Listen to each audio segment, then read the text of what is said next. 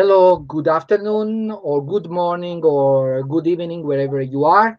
And welcome to this live streaming where we will speak about the new motu proprio, Traditionis custodes. As you know, on July 16, Pope Francis issued a new motu proprio with an accompanying letter called Traditionis custodes.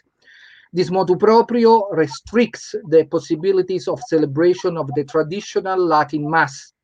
The document has raised several concerns, especially among those that have found spiritual consolation in attending the Tridentine Mass.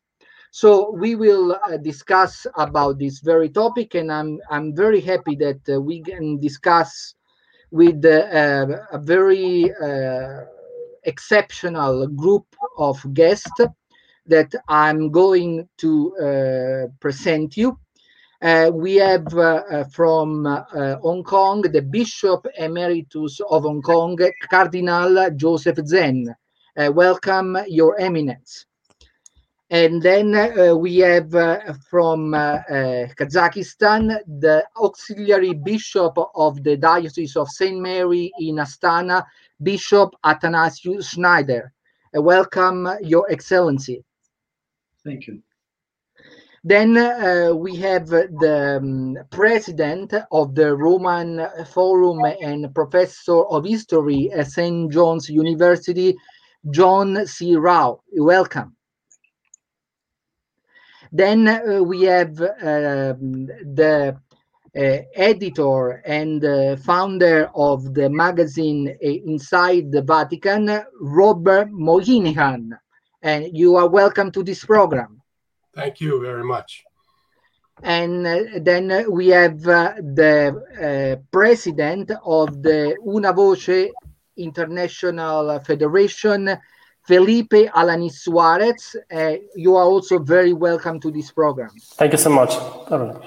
So, and then also we are waiting for the former president of the Una Voce Federation, James Bogle, that is not yet connected with us, but I hope will be very soon.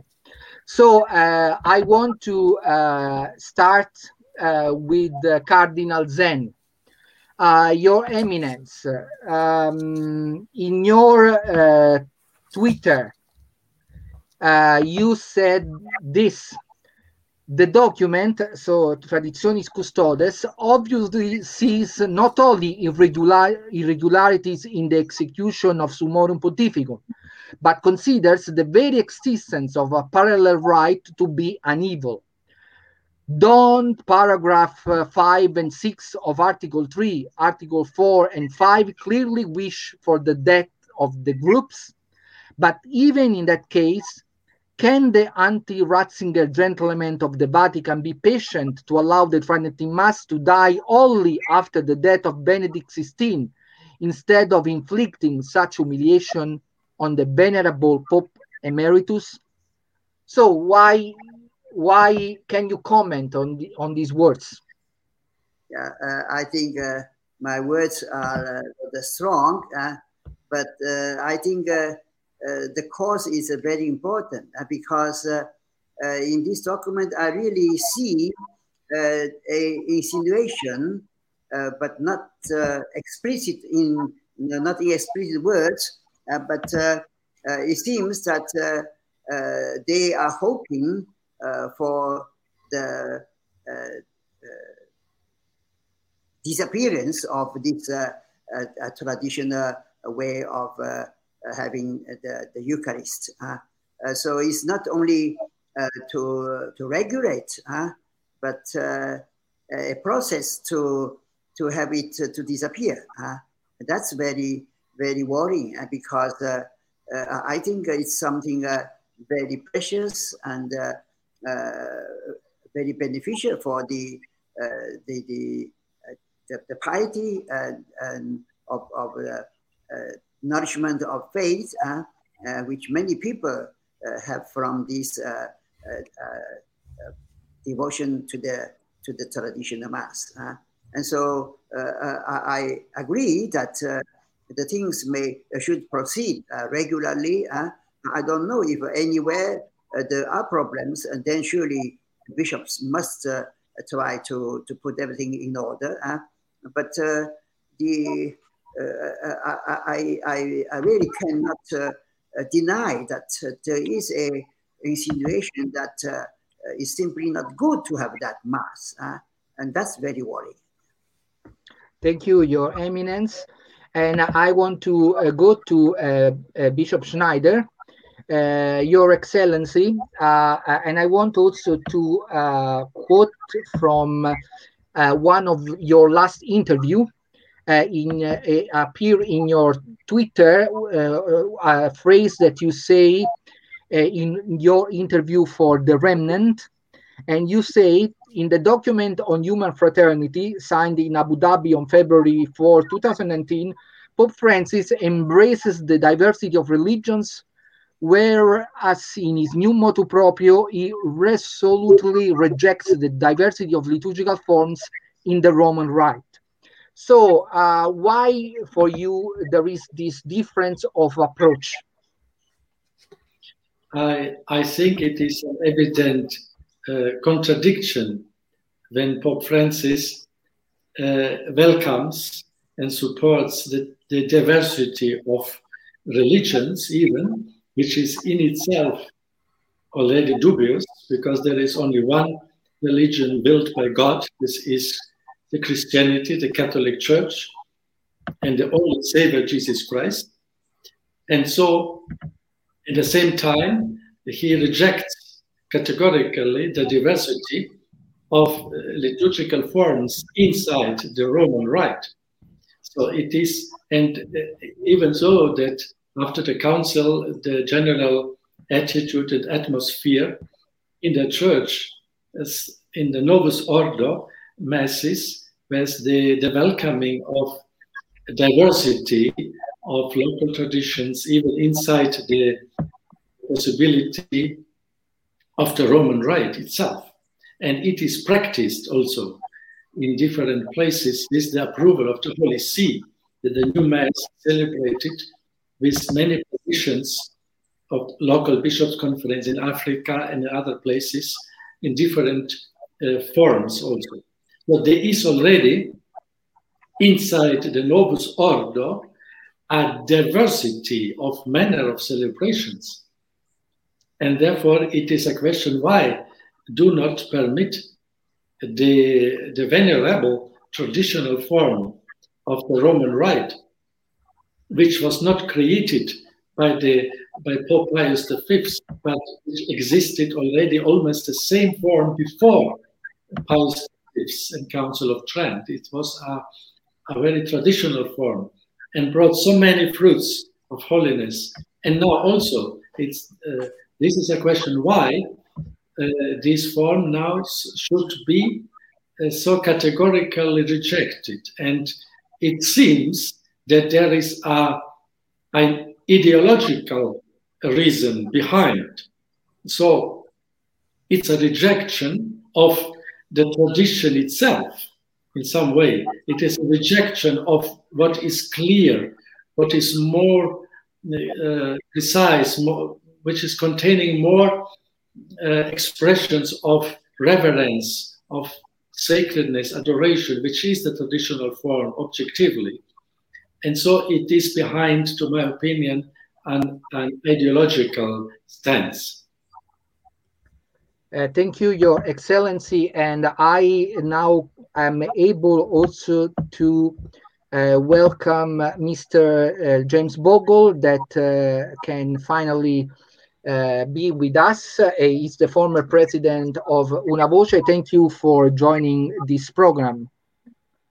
Then I want to go now to John C. Rao, and I want to ask him about the reaction, if he can summarize the reaction to this new document in United States, because I saw that there were some kind of very harsh and strong reaction against this document, but it seems that some bishops were favorable to continue the status quo before the Traditionis custodes. So can you tell us a little about what is the situation in your country. Yes. Well, I should perhaps preface what I have to say by indicating that this is not 1969. This is not 1984 with the first indult. This is not 1988. This is not even 2007. You have a vibrant Tridentine community that exercises its rights in a variety of different forms, and they are none of them ready to give up the battle. It is absolutely true that there are a number of bishops that are favorable, extremely favorable. Here in New York, the cardinal has said nothing. Masses continue as usual. There is even the possibility of a church being given to one of the religious orders that have been established. There's nothing that indicates that there's going to be an end to the Mass here. Even if there were, and I doubt in many places that are very, very vigorous in their support of the Mass that there's going to be an abandonment by the bishop of the traditionalists. We're ready to fight. We're ready to fight. People are not going to give in. The traditionalist parishes have boomed in the midst of this crisis of the past 18 months. The attendance at the church that I go to has gone up at least twofold. Many places talk about threefold increases, so that it's vigorous here, and we're going to battle. Thank you very much. And then, of course, I will have you later. And I want to go to Robert, and because there is a very specific topic that it was touched in some Italian newspaper and also from France. And I want to show you one Twitter from Robert that say, Father Bart, that is chaplain for the Summorum Pontificum pilgrimage, knows all involved with the decision that led to the papal edict against the traditional mass.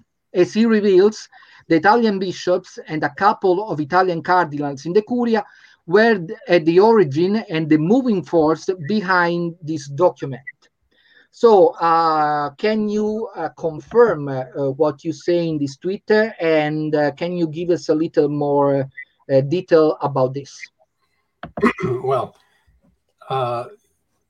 Monsignor Barth is well informed.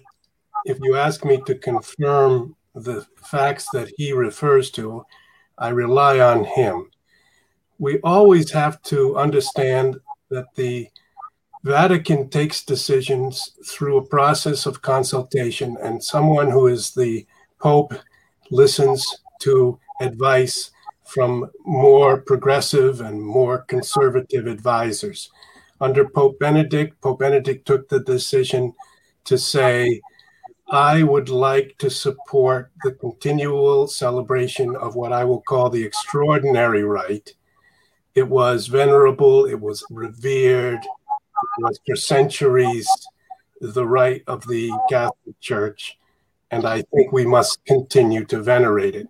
But he said that in opposition to many more progressive bishops, cardinals, liturgists who opposed him. So when he made that decision in 2007, he did it against a lot of opposition. Pope Francis has taken this decision, and Monsignor Barth tells us that he was pushed to this decision by some of his more progressive advisors, particularly Italian bishops, but of course also in other countries. I would like to state that I myself do not understand the entire process here, and I wanted to bring to your attention a couple of facts. The Pope went into the hospital on July 4th. He had surgery, and he was under anesthesia, general anesthesia. He came out of that on the 5th and the 6th of July. He was beginning to recover. He was supposed to come back to the Vatican on the 7th or the 8th of July. They kept him another several days. He came back to the Vatican after 10 days in the hospital on the 14th of July. On the 15th of July, he rested, and on the morning of the 16th of July, this document was released. I have a doubt about how much the Pope followed the publication of this document, how much control he had over it. And I would like some response from the Vatican confirming that the Pope was fully aware and fully in behind the publication of this document, which evidently went through a couple of versions. And there's other doubts I have about this document. Of course, the whole question is, to what extent is it binding, and to what extent is the Catholics who are loyal to the magisterium bound to obey the document itself? So in Article 1, the document says the liturgical books promulgated by St. Paul VI and St. John Paul II in conformity with the decrees of Vatican Council II. That phrase I have a doubt about. Are the books promulgated by St. Paul VI and St. John Paul II fully in conformity with the decrees of Vatican Council II? This has been argued for 60 years. We are all aware that Vatican Council II itself was contested by more conservative bishops and more progressive bishops who later publicly stated they had tried to get their positions inserted into passages of the council documents so that after the council, they could carry them forward in a very progressive or indeed revolutionary way. So what is clear is there's a battle over the liturgy and a battle over what he calls the lex orandi, the law of praying of the Roman Rite, in which certain people want to make a kind of break with our past, and other people, like Pope Benedict, who is still alive, would like to keep in harmony with, in coherence with our past. So we are in the presence of a battle, a theological battle, a battle over the faith. And this particular document is one more step in that process. Thank you, Robert. And I want to go to Felipe Alanis Suarez, and I want to ask him what was if you can summarize the reaction of Una Voce to this document. Thank you, Aurelio. Well, the first reaction on the document from the Federation is obviously a reaction of sadness for multiple reasons. The first one, obviously, because we see this document as a very unjust way to restrict the access of the Latin Mass, which is nourishing the faith from many people around the world. So for us, it's like putting a new obstacle to the people who is willing to pray in silence, and to people devoted to the traditional liturgy, but also because the whole document is justified on a lie. I mean, the whole reasons, or the only reason the document expressed, is this kind of misbehavior or this kind of problematic attitudes from the general speaking traditionalist world.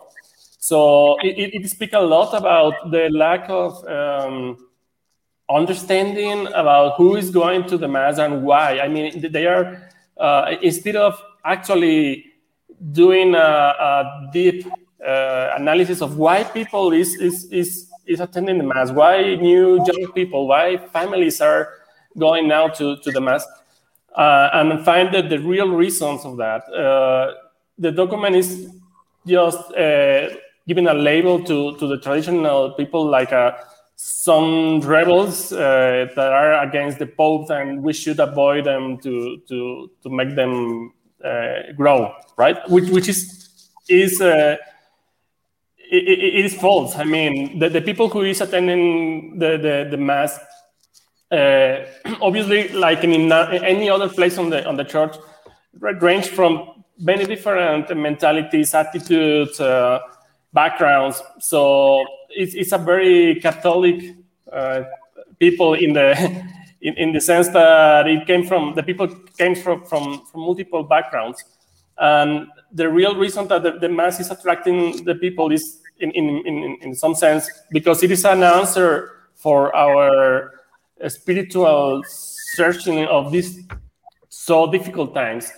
So to find us in a moment of confusion and when everything is disposable in our daily lives, and this hysteric rhythm of work or news in the media, the Mass becomes like our home on the time, right?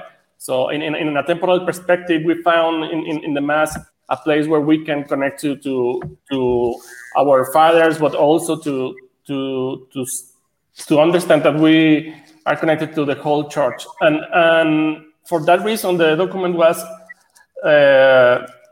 in some degree an aggressive response from some curial officers, I would suppose, that we understand that also creates a temporary vacuum, not only canonical, but in the way that the bishops are going to act since now, when the groups of people who will be growing anyway start to request the Mass in their dioceses.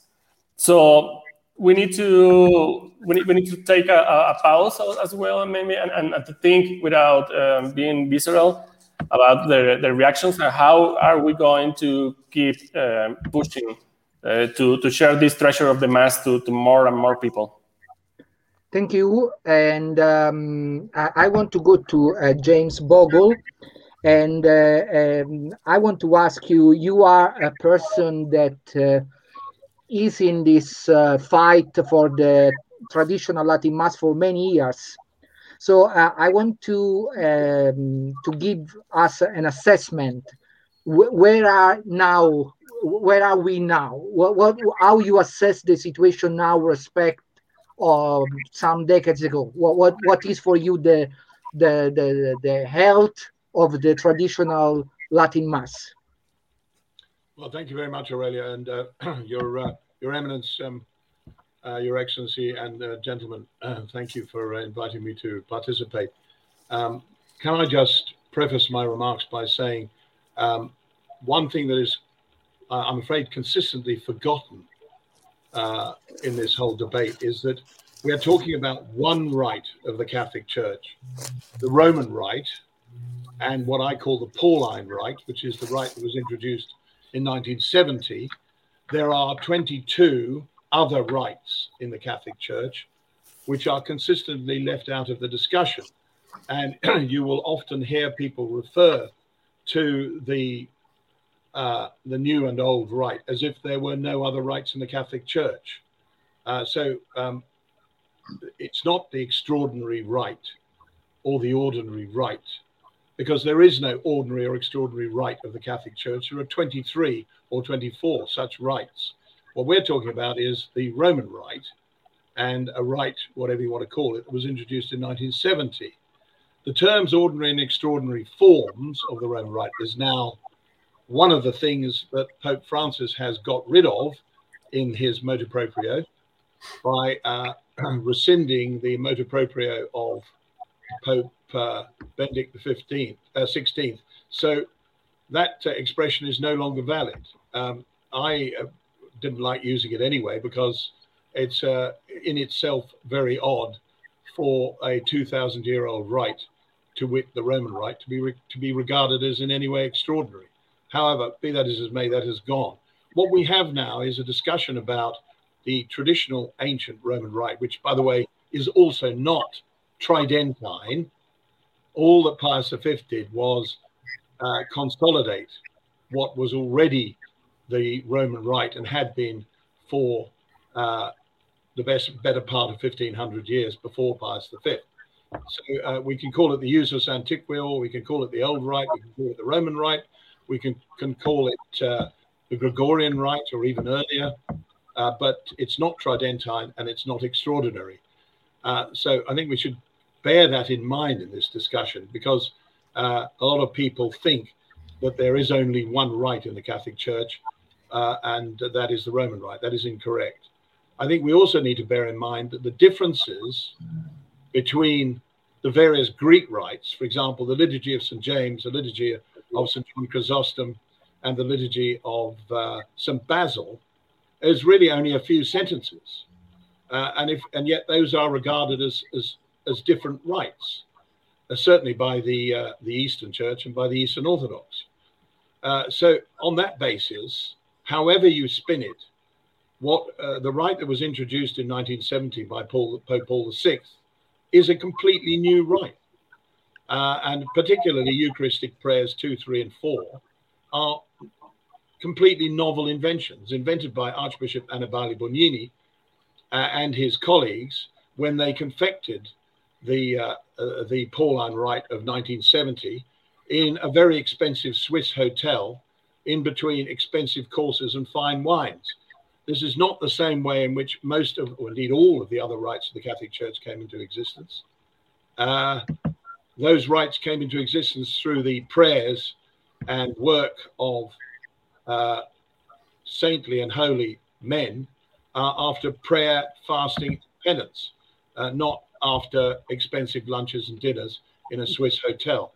But be that as it may, the Pope obviously has the power to authorize a new rite. The normal way in which liturgical rites appear is not from the top down, but from the bottom up, and also out of ancient and traditional forms of worship. So, for example, the Roman Rite, which according to most liturgical scholars is the oldest rite in the Christian Church, older than the Greek rites, goes back to the Jewish temple worship. So that's how old it is. The idea that any prelate or pope can abolish such a rite is obviously untenable, both in law, in canon law, and in theology. Now, I should just add, my position is I am a barrister. That's what you would call in America a trial attorney, and have been for 30 years. I'm a convert from the Church of England of some nearly 40 years standing, and I've been going to the traditional Mass since 1988. Before that, I went to the Pauline Rite, and I'm able to make comparisons between the two, having lived them both. I've also been president of Una Voce before my colleague and friend Felipe Alanis, and so I've been dealing with this matter for a very long time, and I've heard all of the arguments many times over.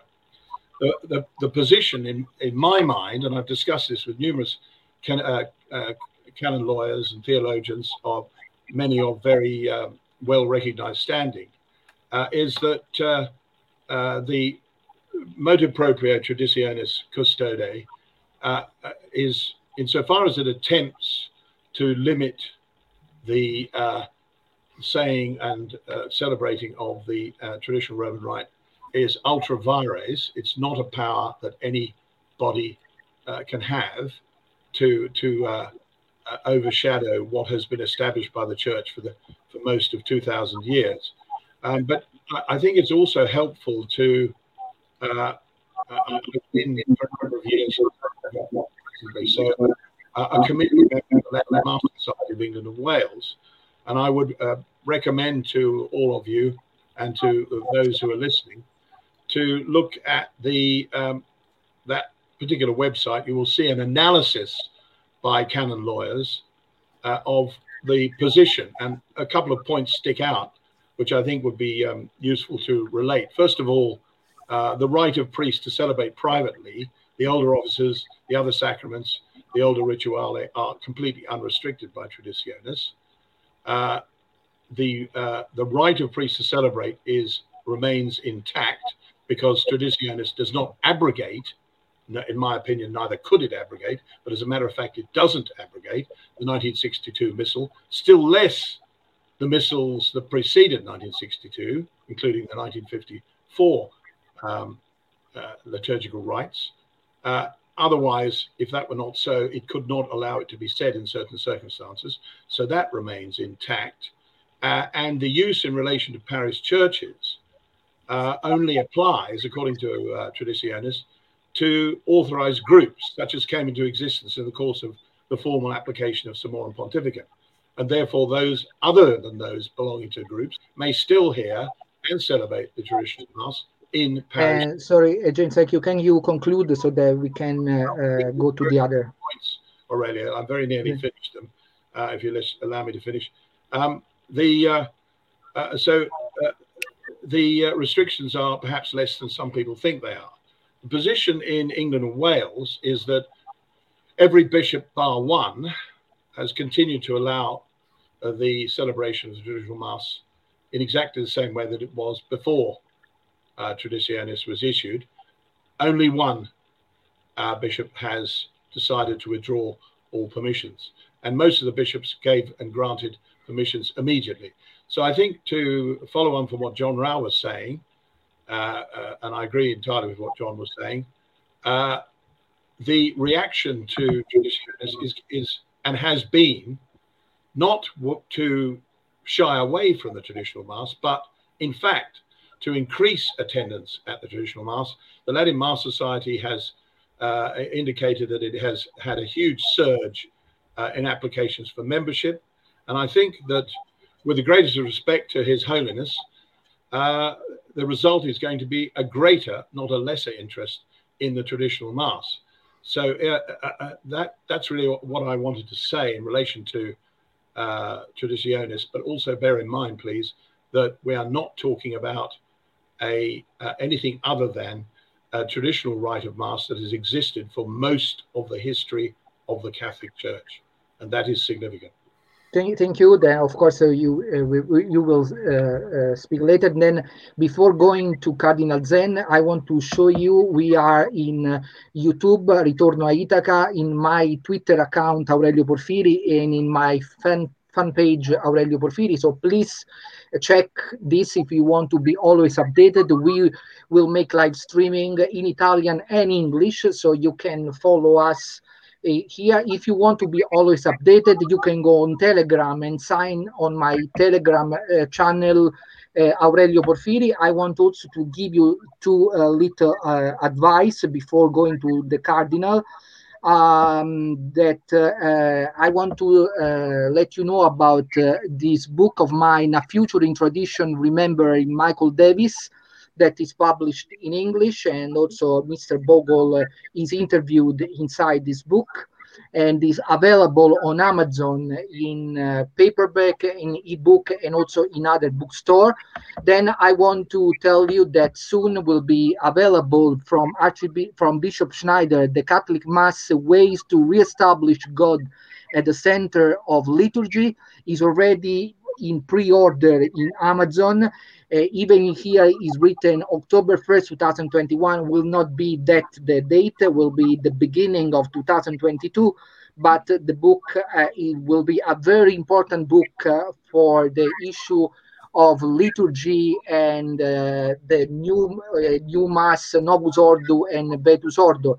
And I want also to tell you that Cardinal Zen, with my help, is writing his autobiography, and that will be released at the beginning also of 2022 with the help of God, and will be called God as is being good to me. Will be called God as being good to me.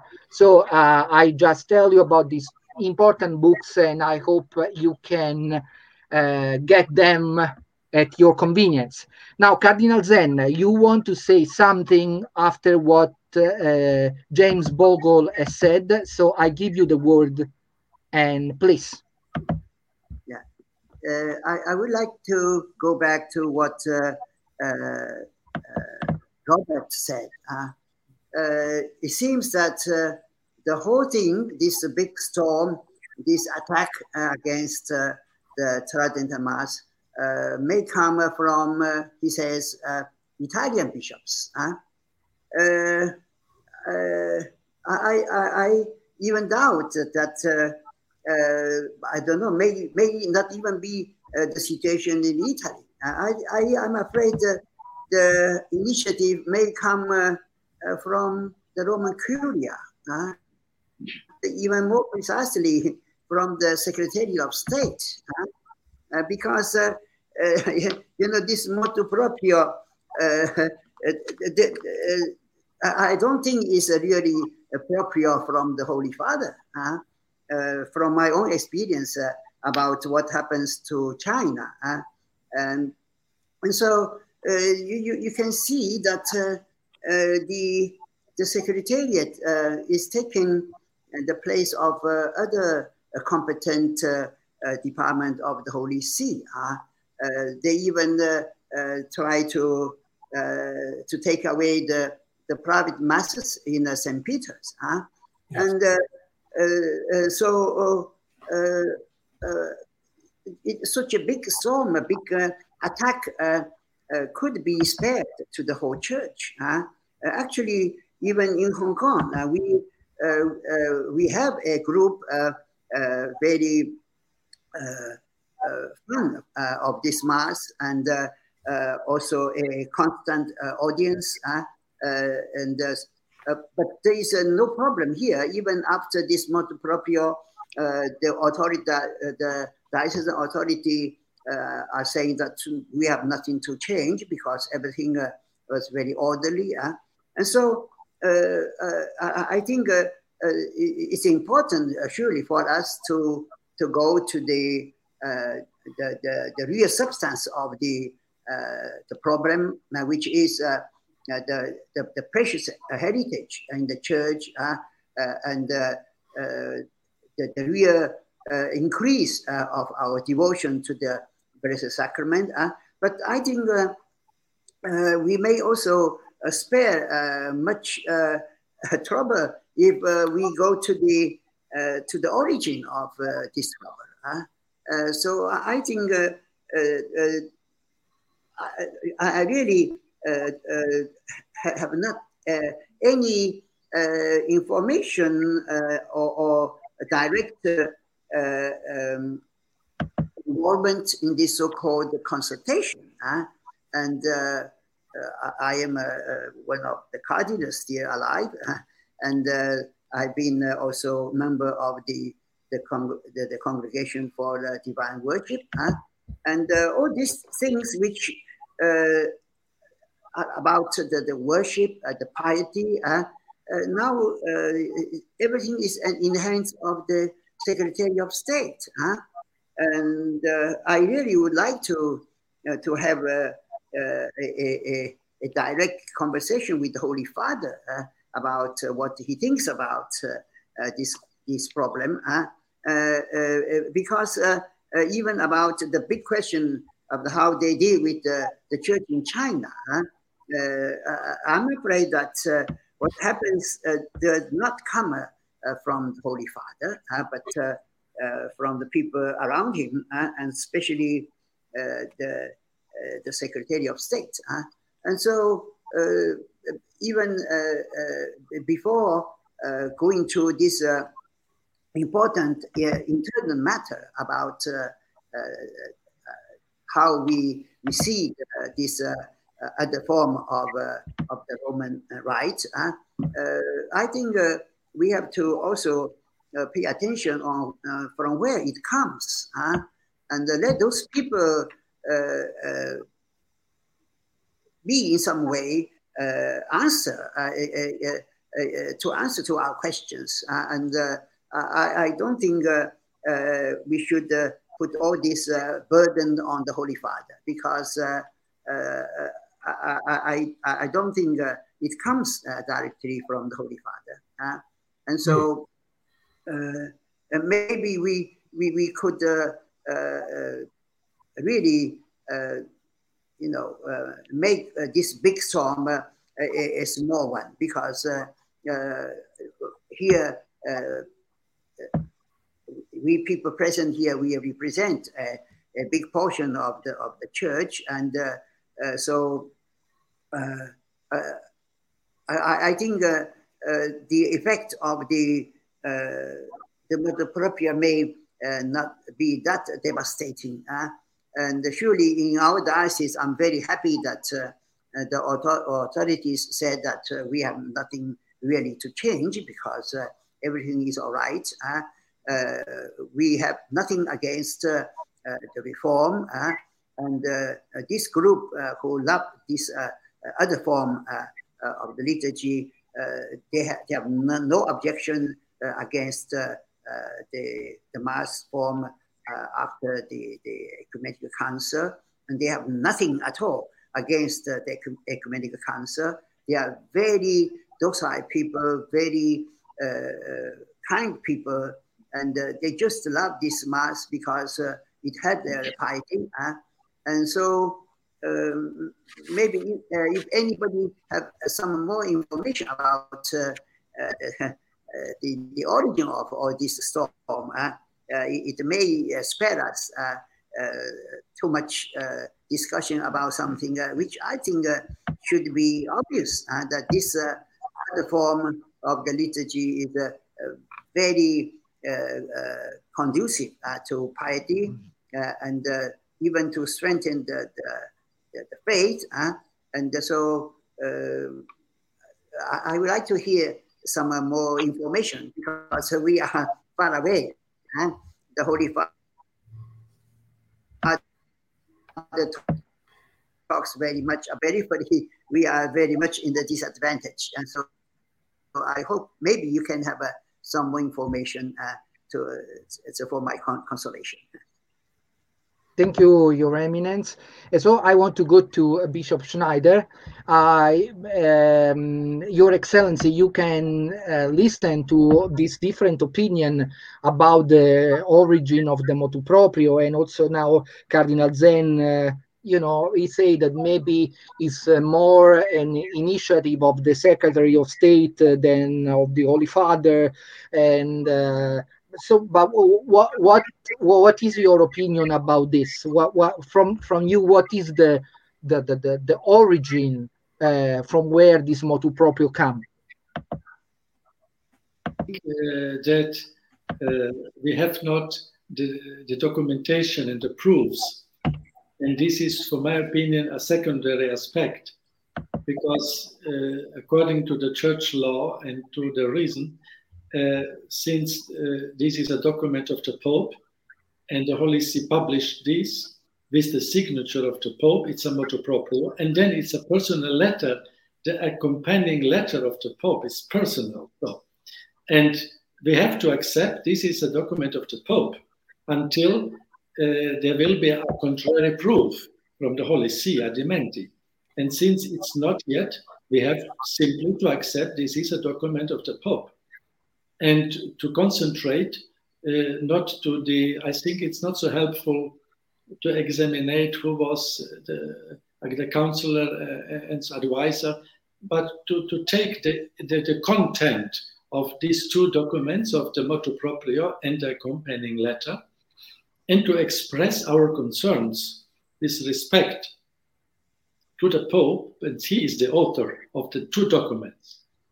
And since it's a motu proprio, it's not another, this is his own initiative, what it says. We have to state the dangers of these two documents, which is, to my opinion, the deepest wound and error of these documents. It is an evident rupture with the tradition of the Church. It's simply to reject what was before 1970 in the liturgy. And this is very dangerous. When you reject categorically what was all the tradition of the liturgy, which the saints celebrated and the Roman Church and the popes praised, this specific form, and you reject this categorically as something dangerous. It is a problem, this attitude, it's in itself a problem, the rupture. And this is also not only connecting, we have to recognize this, to the form of celebration, but it is connected with the faith, which expresses the traditional rite. It expressing more clearly the sacrificial character, the theocentrical, the adoration, the mystery itself.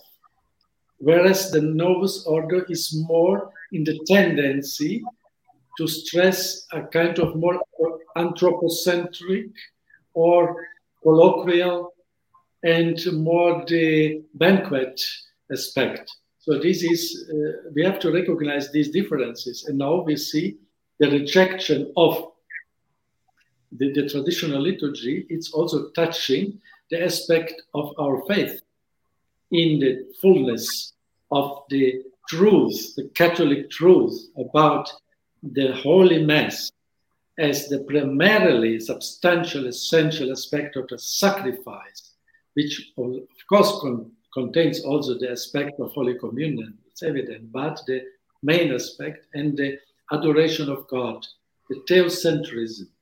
This is very important. I repeat, we have to stress this rupture danger.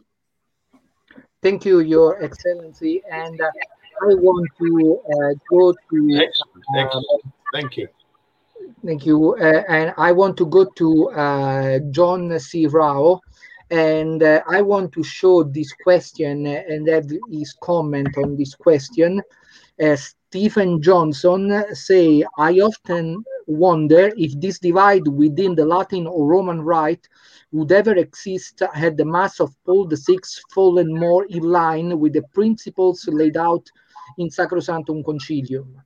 So what do you think of this point? The problem with the traditional Latin Mass is bigger because the Novus Ordo is in a situation of decay, or what? Oh, to try to tackle that, I don't exactly know where to begin to tackle that whole question. First of all, perhaps what I should do is just make some general comments, which may altogether add up to answering the question. But one thing that I think is extremely important to remember in the current context, also with regard to bishops' reactions to this motu proprio in the United States, is that it could well be, in many dioceses, the coup de grace to seminary life. I just take New York as an example. Most of the seminarians, if not all of the seminarians in Dunwoody, want to say the traditional Mass. And if it were made known to them that that would not be a possibility for them to do in the future, they're just simply not going to go any longer to the mainline seminaries. I don't think anyone was ordained in New York this year. I may be wrong. Maybe it was one person.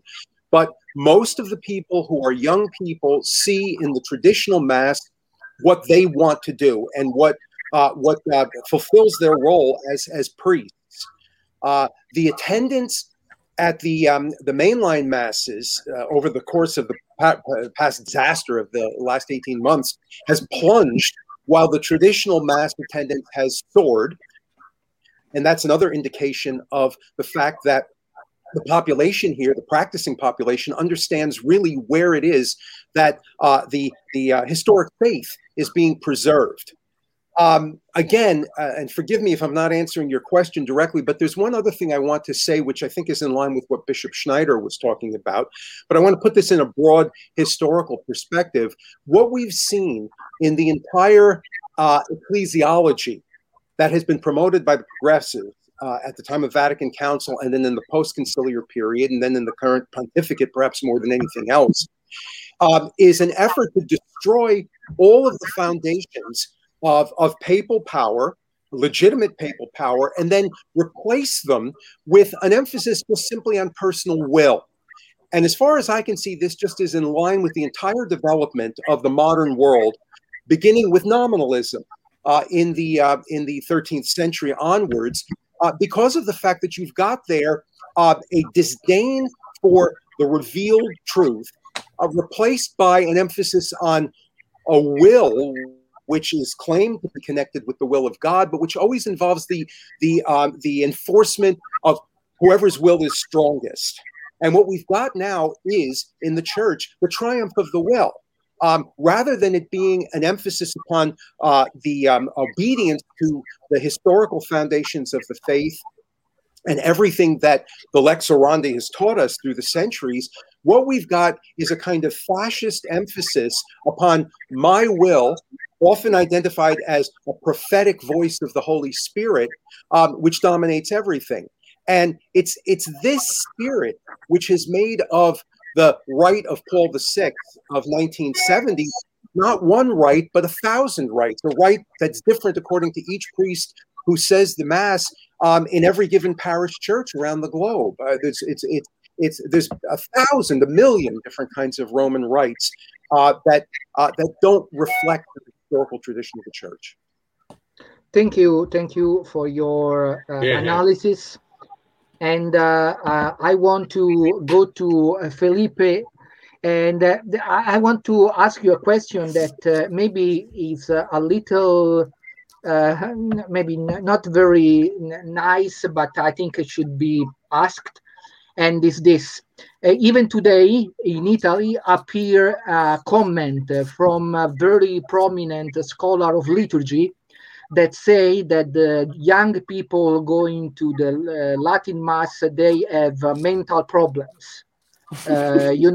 Some kind of mental issues that is also in line with what the rigid things like this. So can you you have this international association, so can you give your assessment of this kind of comment?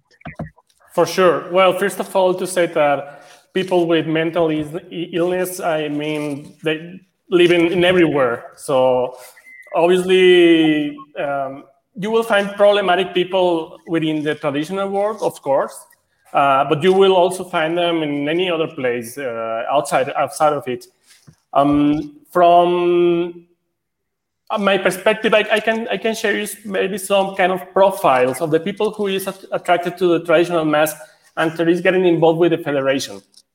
So the people involved in the different or that are attached to the traditional Mass and they have been coming in the recent years, perhaps even not so recently, but I may count as one of them, coming from a little bit earlier from the Summorum Pontificum era,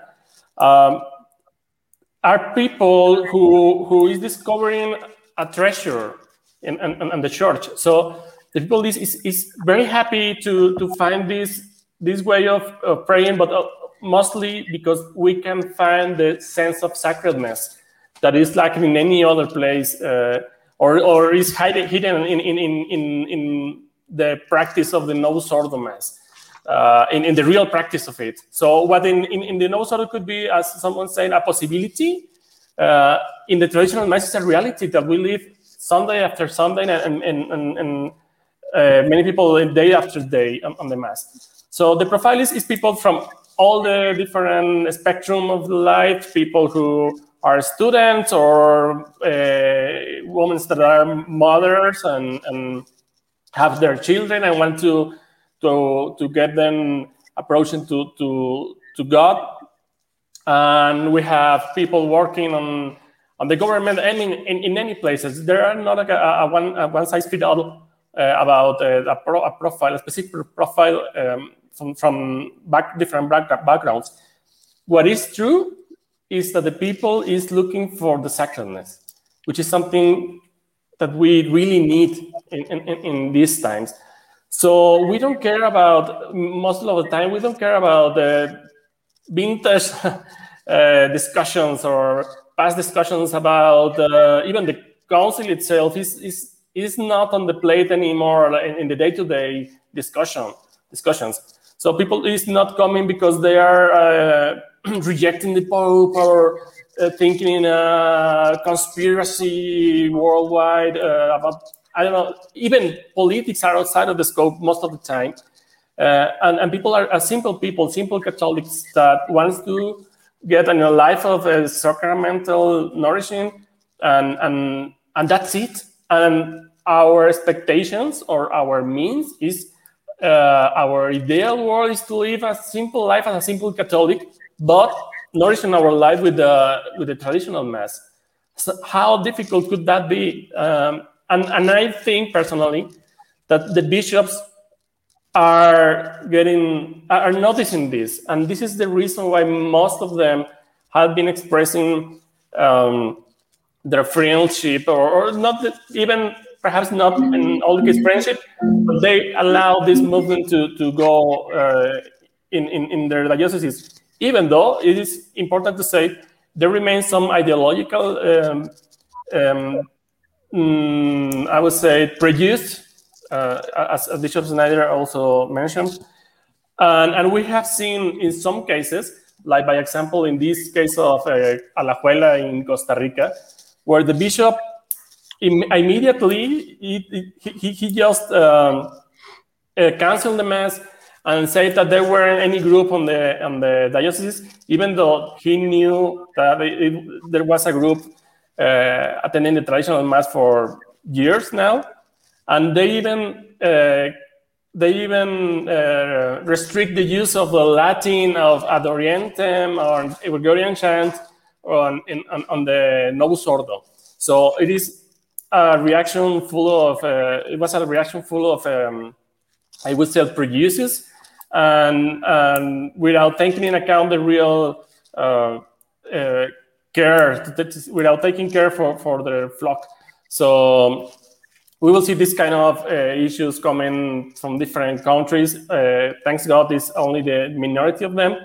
And something that I think, and just to finish my my ideas, is that this process or these difficulties that we are now passing by require us to be more outspoken of the positive things that the people that we are finding in the traditional mass. We need to be more propositive, and many people that weren't aware of the traditional mass are not thinking or asking questions about why people is still going there, and then our role is also to underscore the benefits, the spiritual benefits, the richness of the traditional mass. So thank you. And I want to go to Robert and ask him a question that then I want also comment from James after him. So first Robert.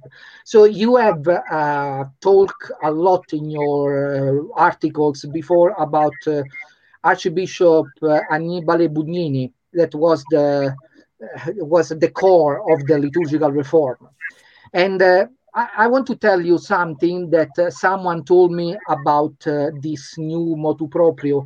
And someone told me, but the Pope is not afraid about the mass, the traditional mass in itself, but he's afraid of what is implied in the mass. Because it's not only the prayers, but there is also, the lex credendi that is implied in this lex orandi. So all the tradition, the traditional theology, the traditional way of praying, all that is, according to some people, is against the Church of the Council. No, so it's against what we should believe now. So what do you think about this comment? Do you think there is some truth? Yes, of course, there's some truth to it. Do you hear me? Yes, very well. I have to summarize now, and I had a lot of thoughts here. The remarks of Cardinal Zen were very moving, and I appreciate very much the kind of peacefulness of his faith in the midst of so many problems. And he was concerned about whether the Pope, who he has seen put under pressure in other situations, whether in this situation also was put under pressure. And he said, I'd like to know, would this really come from the Secretariat of State, bypassing really the liturgy congregation, etc.? And then Bishop Schneider made some very profound remarks about the fact of the sacrifice of the Mass, the fact that it's participating in some way in the action of Christ himself. And that gets to your question again on the lex credendi. We somehow believe that the center of human history is the action and life and person of Christ. And the Church has always kept that as the center, Christocentric faith. There's been a tendency in the modern period to try to diminish that out of a kind of secularism, secular humanism. And it's not entirely wrong to engage with the world. It's not entirely wrong to recognize the greatness of the human person made in the image and likeness of God. But this effort to entirely prevent any longer a love of Christ and a recognition of his saving action is the exaggeration of a secular humanism, which very badly would like all those elements that the old Mass represents no longer to be present. Whether the new Mass diminishes that is an argument, and whether Bugnini intentionally desired that is also an argument. I've been reading the memoirs of Louis Boyer, and he did not like Bugnini, but he worked with Bugnini, and he said that there were all sorts of negotiations and struggles, just as there probably has been a struggle over this motu proprio of Pope Francis, and probably it's my job to find out more about it.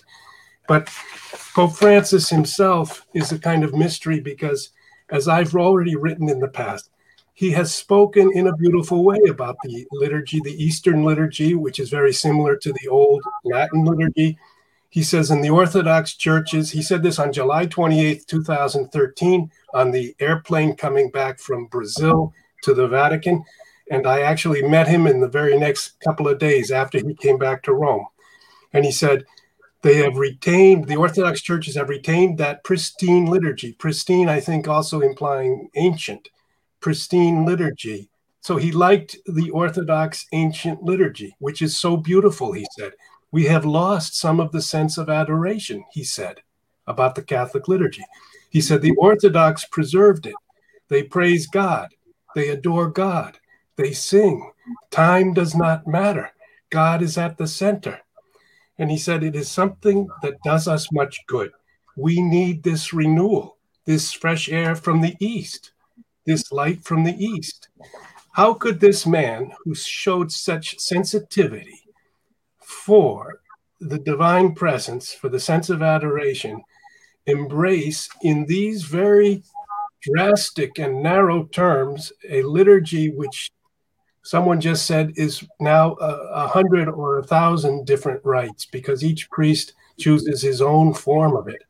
In other words, something doesn't fit. Cardinal Burke, when he analyzed this document, said it's a very strange document. There is no vacatio legis. That means a time when the law is not yet in effect. He could have said this law will take effect in November or in January, but he says it takes effect today. You don't do something like that unless it's a very emotional and drastic and authoritarian act.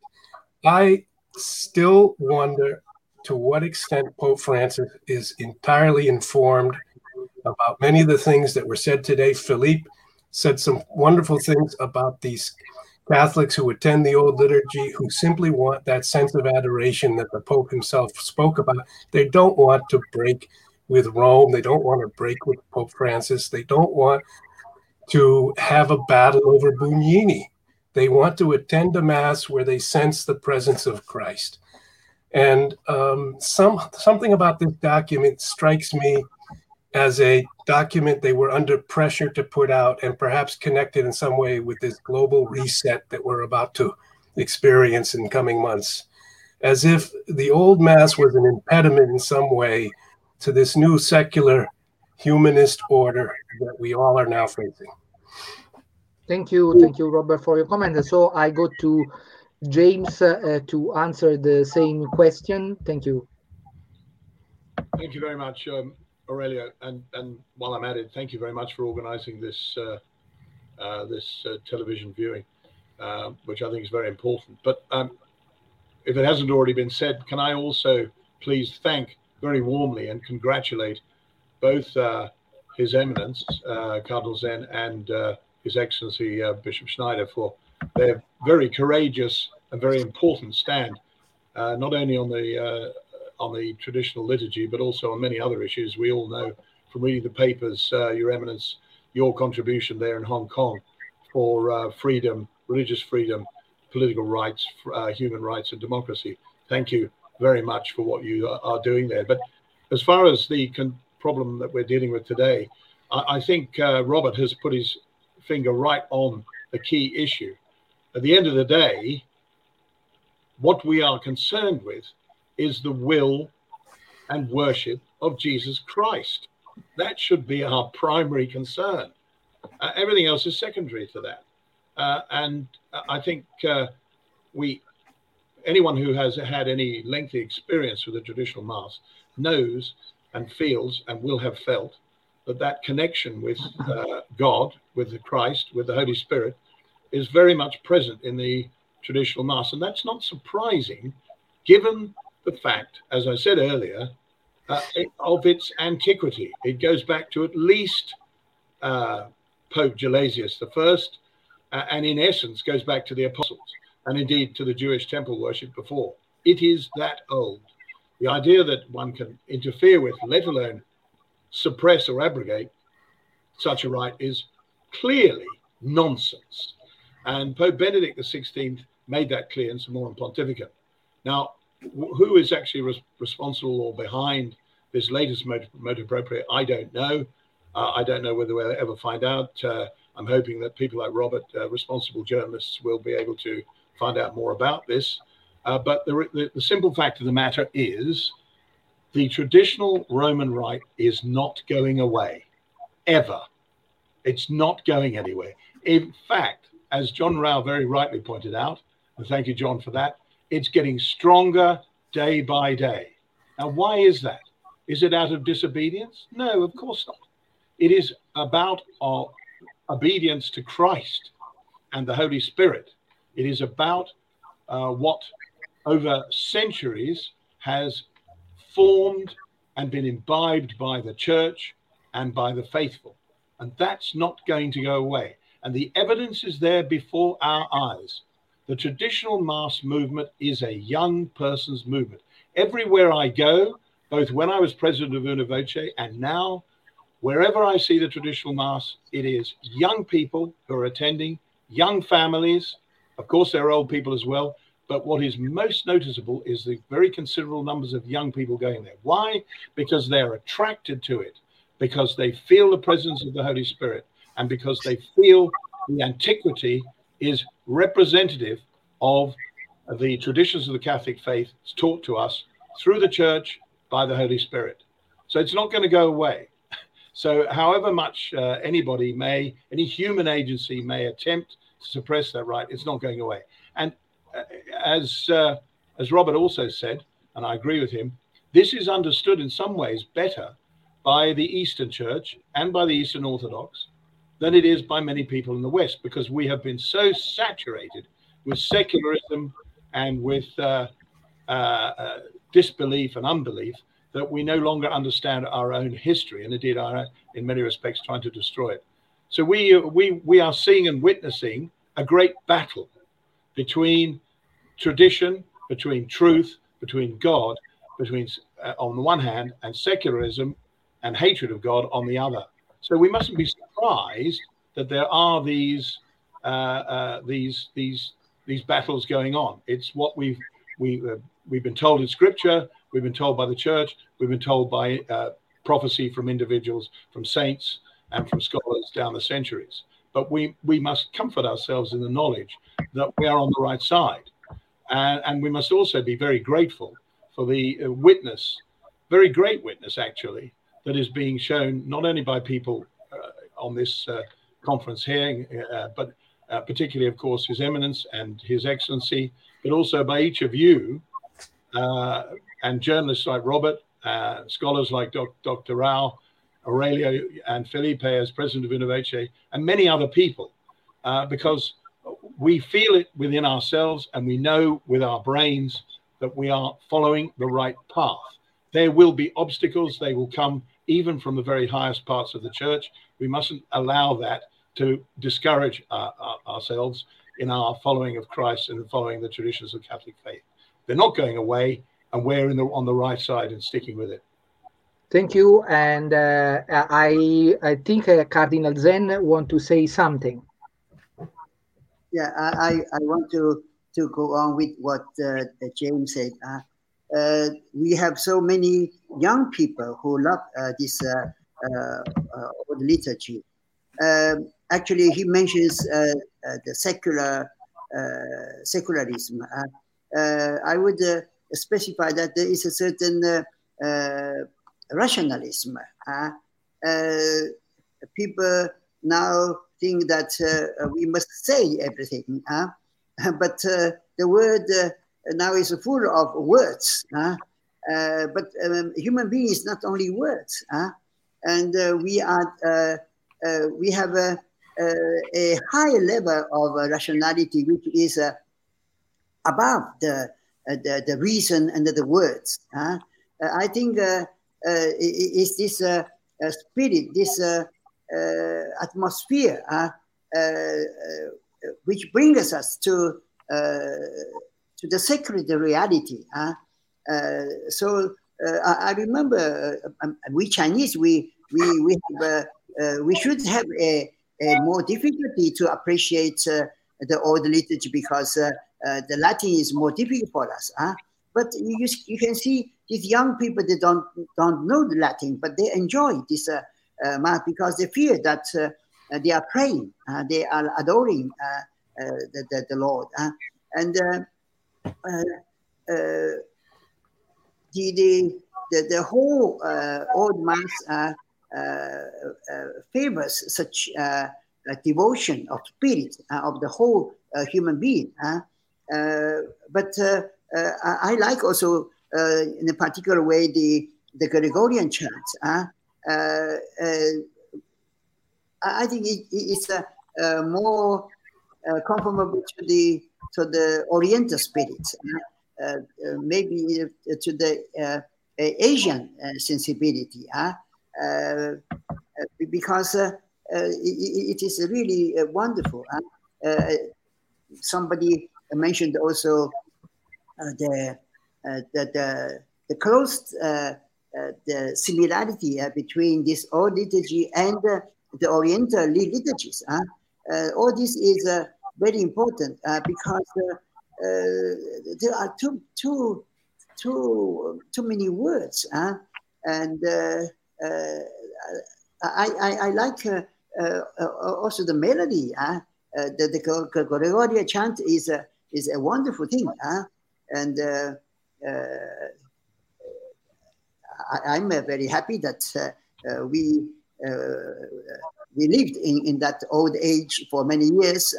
Now I worked also very hard for the new liturgy. I taught in the seminary, but I still like the old liturgy.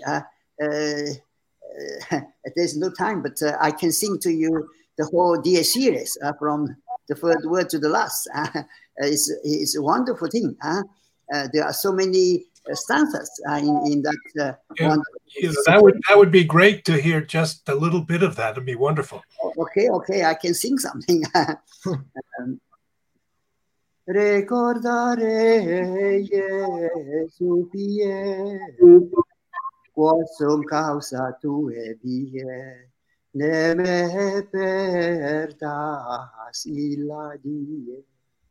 Queres me sedisti lassus, redemisti cruce passus, tantus labor non sit casus. A beautiful prayer, huh? Yeah, it's really beautiful. But Your Eminence, it's true that you say that you want to record the Requiem Mass. Then when will be the time? Your time? Many years.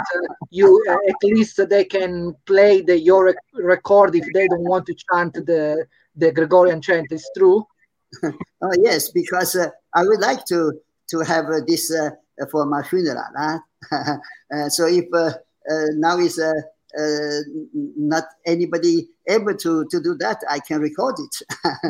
Play so you can play. I promise to come and sing, Your Eminence. Okay. Yeah, I don't promise because I think I will be dead before because I think Your Eminence will have a long time as I hope. But I want to ask also Your Eminence to say something before I go to Bishop Schneider because I have a question for him. But Your Eminence, I want to you share with the people something about your father.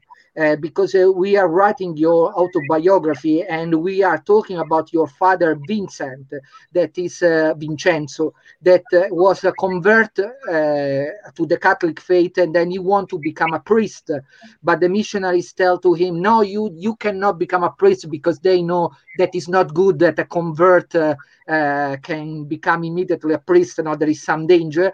And so they say maybe your son will become a priest, so you. And then your father, that he was very devoted, he bring you to 5 masses every Sunday in Shanghai. Can you share about this? Oh, sure. He wanted to become a priest, and the missionary said, "Oh no, you are neophyte. So you get married, and then send your boy to become priest." And so my father got married, and he had five girls before me. I was the 6th in the family, and the first boy. And so he started bringing me to mass every day. And the 5 masses on Sunday, but in different churches. It was wonderful. In no way, something tedious. No, very enjoyable. And that's the origin of my vocation to become a priest. And the 5th mass, you say that was the mass of the foreigners, and you criticize. Well, what was the reason you criticize? The last mass was the high mass, and big crowd also, but mainly foreigners. As a boy, I got a little scandalized because we Oriental people, we like to be kneeling when we pray, but those people they just stood there even during the consecration. I got a little scandalized, but that's a very minor thing. But the music was beautiful, and I could enjoy. I knowing nothing about the Latin, but when I learned the Latin, I enjoyed even more because there's so much gospel in all those songs in the Gregorian chant.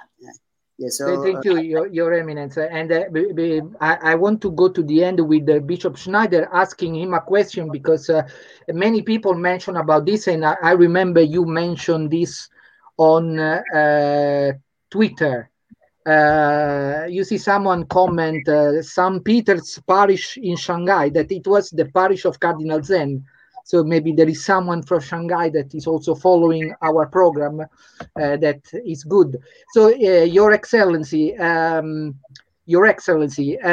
they talk about the Eastern Rite, and you say that it's better the Latin Mass in ecumenical perspective than the new Mass. You mentioned something that, like this in one of your Twitter. Can you expand on this? Yes, as already was mentioned here, and Pope Francis himself stated that the Oriental churches, they stress very much the adoration, the mystery, the theocentric aspect, their liturgy, and we lost something in our liturgy, and so this is true, and only a fact, because the old liturgy is in the spirit very close to the Oriental liturgies. Yes, and so I remember 2007 when Pope Benedict XVI issued the Motu Proprio Summorum Pontificum in Kazakhstan. We have also a good community of the Russian Orthodox Church, and there came several Orthodox priests to me to congratulate me. They were happy, the Orthodox priests, that Pope Benedict restored our traditional liturgy.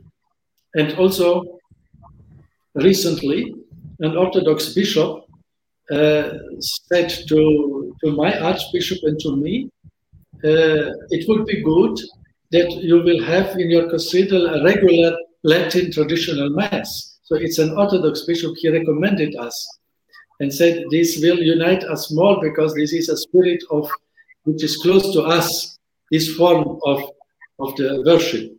And so truly, the traditional Mass is at the true more ecumenical in this sense, more close to our brothers, the Orthodox, who are very close to us, more than the Protestants.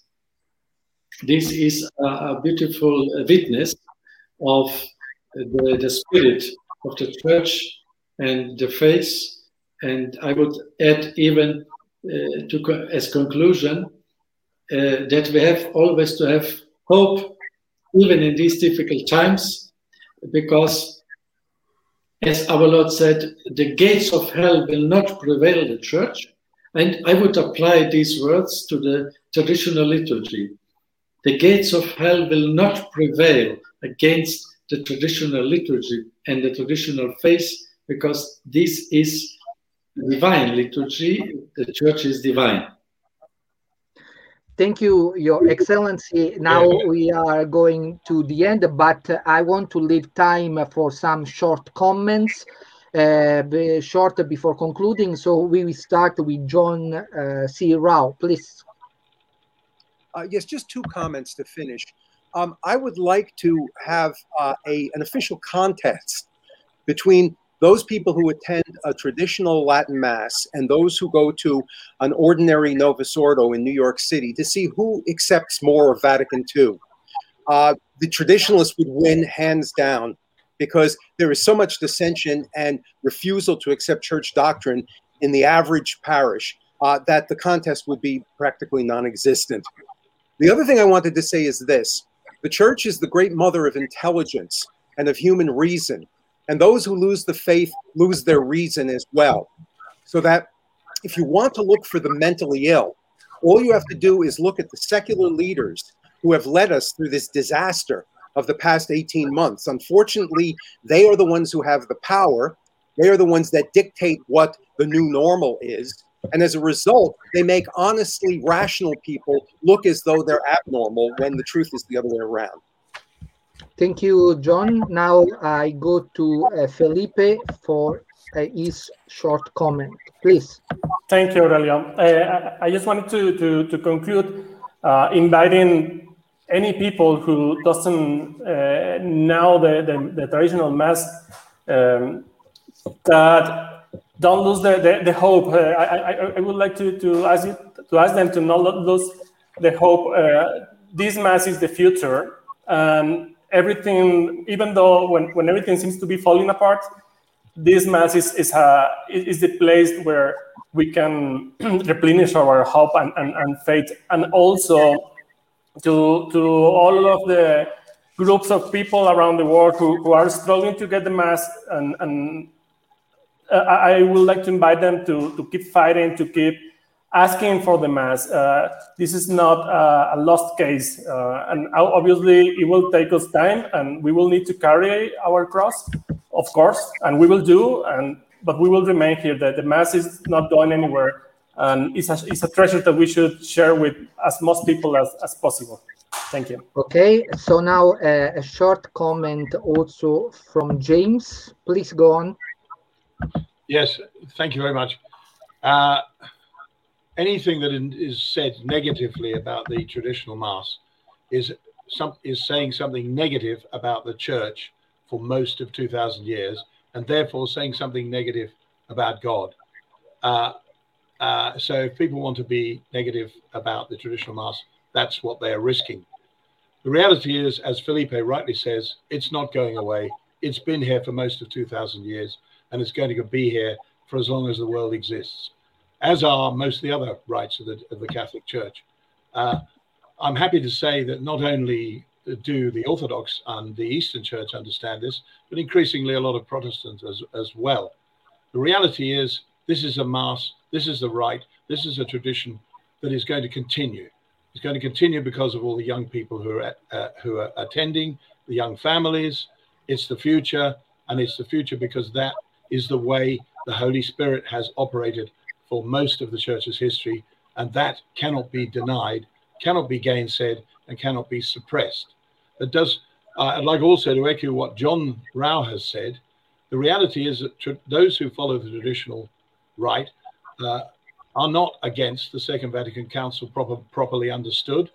They're not suggesting that the Pauline new rite is invalid. They're not suggesting that. They are simply saying that the traditional rite, the oldest rite in the Christian church, represents and reflects what the Holy Spirit has taught the church for centuries, is not going away.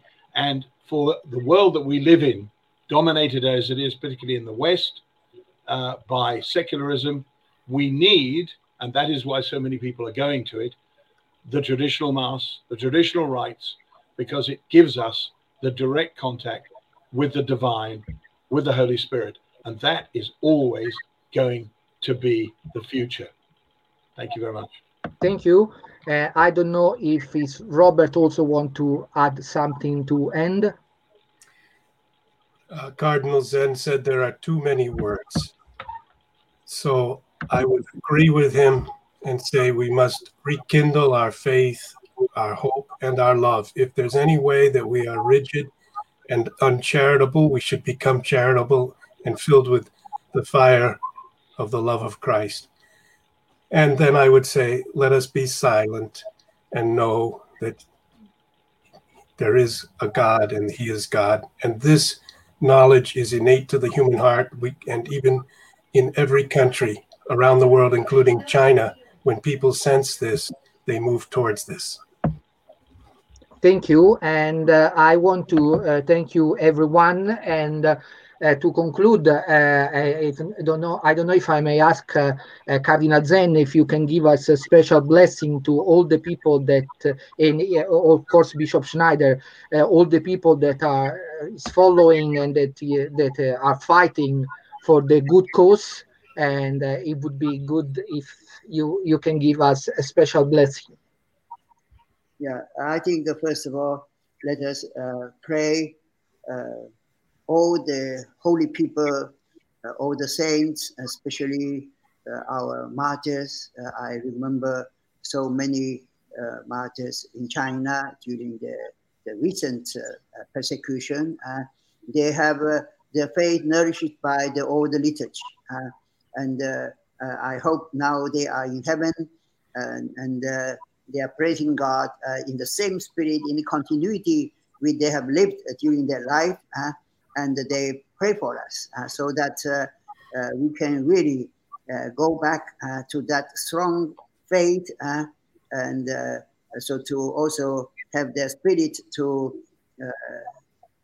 face the challenges of today, and especially in China or in many other places, to be ready even to give their life for God, which they worship, which they love, and they get into so intimacy with the help of the old liturgy. So glory be to the Father, to the Son, and to the Holy Spirit. Amen. Amen. Thank you. Thank you very much to everyone. Thank you for following this program. I want to tell you that on this Friday, we will have a program on the sacred. Is sacred lost in Italian? So I will give you the information. Please follow us in Telegram, in my channel. I thank all the guests. I thank Cardinal Zen. I thank Bishop Schneider. I thank Robert Mohinihan, Felipe Alanis Suarez, James Bogle, John C. Rao for their comments, insight, and analysis that were very helpful. And I hope that everyone was edified as I was.